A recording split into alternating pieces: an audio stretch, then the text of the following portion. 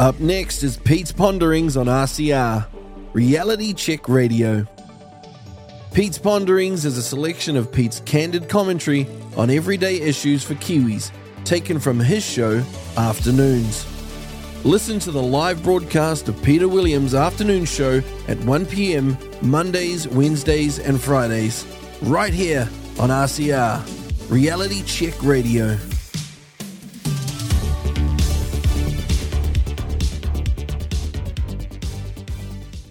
This afternoon coming up, comment on Jacinda Ardern's last day at Parliament, why the TVNZ boss is leaving, and I'll talk about trust in the media, or rather, the lack of it.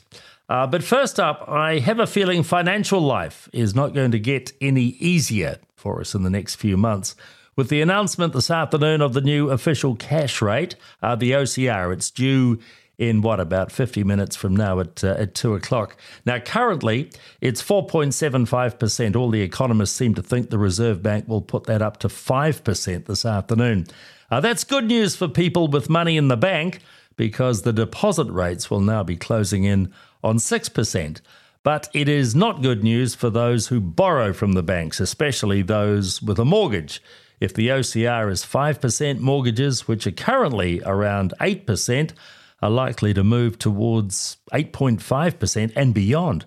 The price of borrowing money is only slightly offset by the fall in house prices, but if you have a $500,000 mortgage at, say, 8.5%, which will not be uncommon, that's $42,500 a year you pay in interest alone. And that is a major chunk of after-tax income gone on just one item. But put the rise in interest rates alongside the projected rise in petrol prices, which could go up 40%, we're told, when the tax relief comes off and the crude oil price rises because Saudi Arabia is tightening supply. And you just wonder, with those price rises, how some people will make ends meet as the year goes on. What I reckon, though, is that this government will keep the petrol tax off for a bit longer, at least until the election, and I think the banks will somehow be bullied into reducing profits by giving some mortgage payers relief when those interest rates go up.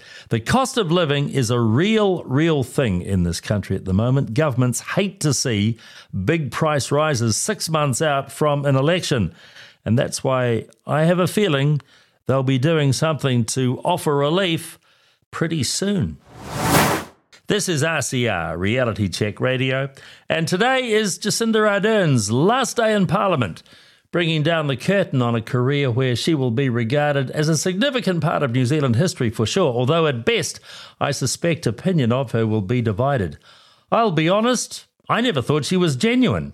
I never thought she was a real leader. I thought she was a front for people like Grant Robertson and Chris Hipkins to really run the show. Her government's lack of achievement in the 5 years she was Prime Minister are quite legendary, of course, but she was a Prime Minister of slogans who just happened to be on the 9th floor of the Beehive when the political editors of the two TV networks were women of about the same age. And I reckon that was a major factor in the way she was treated by the mainstream media, which was mainly sympathetically. She's probably most remembered for her reaction after the mosque shootings in 2019, but then it's during the big news stories when leaders always get the chance to shine. Just think of John Key and Bob Parker in the days after the earthquakes in Christchurch. But I will never forgive Jacinda Ardern for her management of COVID, and in particular, the COVID vaccine mandates. They were and are unforgivable. And what is even more unforgivable is that this sham of an inquiry that's been set up won't consider the advice that she had from MedSafe and from Ashley Bloomfield in early 2021, the advice saying that the vaccine was not proven safe and that mandates were likely a breach of the Bill of Rights Act. Now, that advice is now public official information, but of course it's never been reported in the mainstream media. So today I say good riddance. I don't want a Prime Minister like Jacinda Ardern for this country ever again. You're listening to Pete's Ponderings on RCR, Reality Check Radio. I'd left TVNZ by the time Simon Power became the chief executive, but I'm somewhat gobsmacked by his resignation announcement yesterday. He'll finish up at the end of June after just 16 months in the job. You have to ask why, though, don't you? What does he know about the future of TVNZ? Well, the word is, and this is from the business desk editor Patrick Smalley, the word is that Broadcasting Minister Willie Jackson, who was really peed off when Chris Hipkins threw out his plans for the merged public broadcaster, he's now going to stack the TVNZ board with people friendly to his way of thinking, and that TVNZ is set to become quite a different beast to what it is now, which is a commercial animal whose job it is to make money and pay a dividend to the government. Now, Patrick Smalley says Jackson wants more New Zealand content on the TV.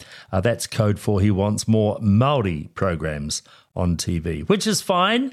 He can do that if he wants, but just watch the audiences shrink. So Simon Power has read the tea leaves, he's heard what Jackson intends to do, and he's going to walk. I found it interesting that the chairman of the board says they will start looking for a new CEO in due course, unquote. So does that mean when the new board is in place and that they can get a CEO to do the board and therefore the minister's bidding? You know, broadcasting has always been a cesspit of gossip and politics, and I have to say that absolutely nothing has changed. If you'd like to get in touch with us, our email address is inbox@realitycheck.radio. Inbox@realitycheck.radio. We have a little correspondence to share with you later on this afternoon. A big tick to the Otago Daily Times, which is my local paper. A big tick for its ranking in the latest survey of trustworthiness in the media. Now, the ODT is still the most trusted newspaper in the country, and I can understand why. I think it generally reports fairly, especially with its coverage of local stories, local politics stories, and it's doing a great job with its campaign against the cuts to the new Dunedin Hospital design. Its opinions are a bit on the left of centre for me, and whoever their columnist Civis is always gets a wide berth from this pair of eyes on a Saturday morning. But it's good news for us in the south that we have a local rag that we can mostly trust, because overall trust in the media in this country continues to fall. Now only 42% of the population think that they can trust regular and usual media sources. 69% avoid the news often, sometimes, or occasionally. Now, the author of this report from the AUT Media School in Auckland, Greg Treadwell, has therefore urged newsrooms to, quote, put regaining trust among their audiences at the top of their agenda for the sake of our democracy, unquote. All I can say, Greg, is good luck with that. Has the horse not bolted? As far as I can see, the rot set in about 4 years ago, when the mainstream media decided from 2019 onwards they would just not countenance any discussion to counteract the prevailing wisdom of climate change.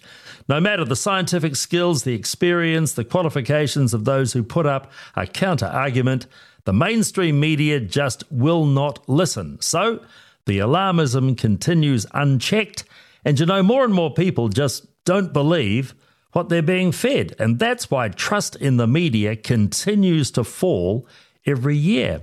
Unless the MSM, the mainstream media, allows both sides of the story to be told often, the media regaining the trust of their audience, frankly, is a pipe dream. But a few thoughts about some news that we heard on Monday about what used to be called Vodafone. It's now One New Zealand. And the news that they're going to join up with Starlink, frankly, that was the best technology news I've heard in ages.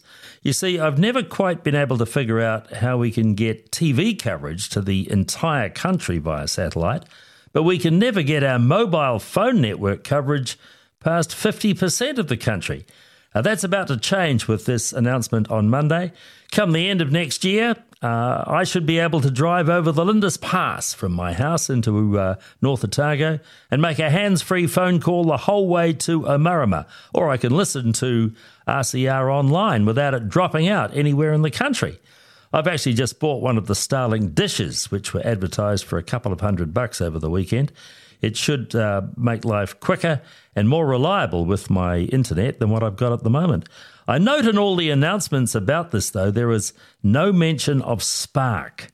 Maybe Spark have been beaten to the punch on this one.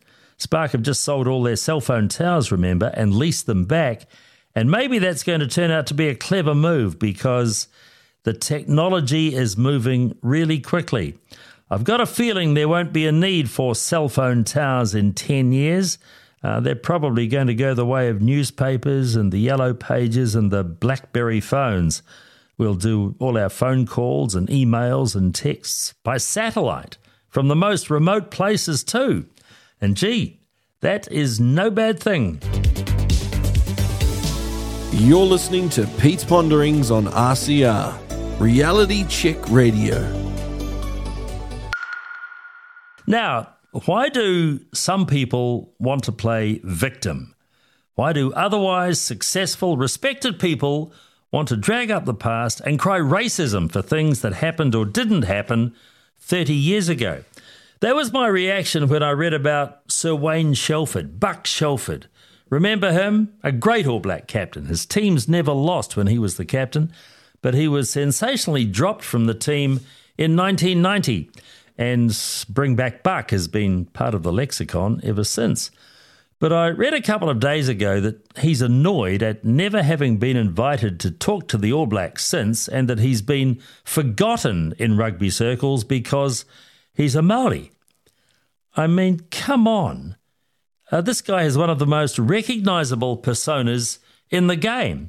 I really struggle to see what his problem is. He has not been forgotten in rugby circles at all. He's been a coach.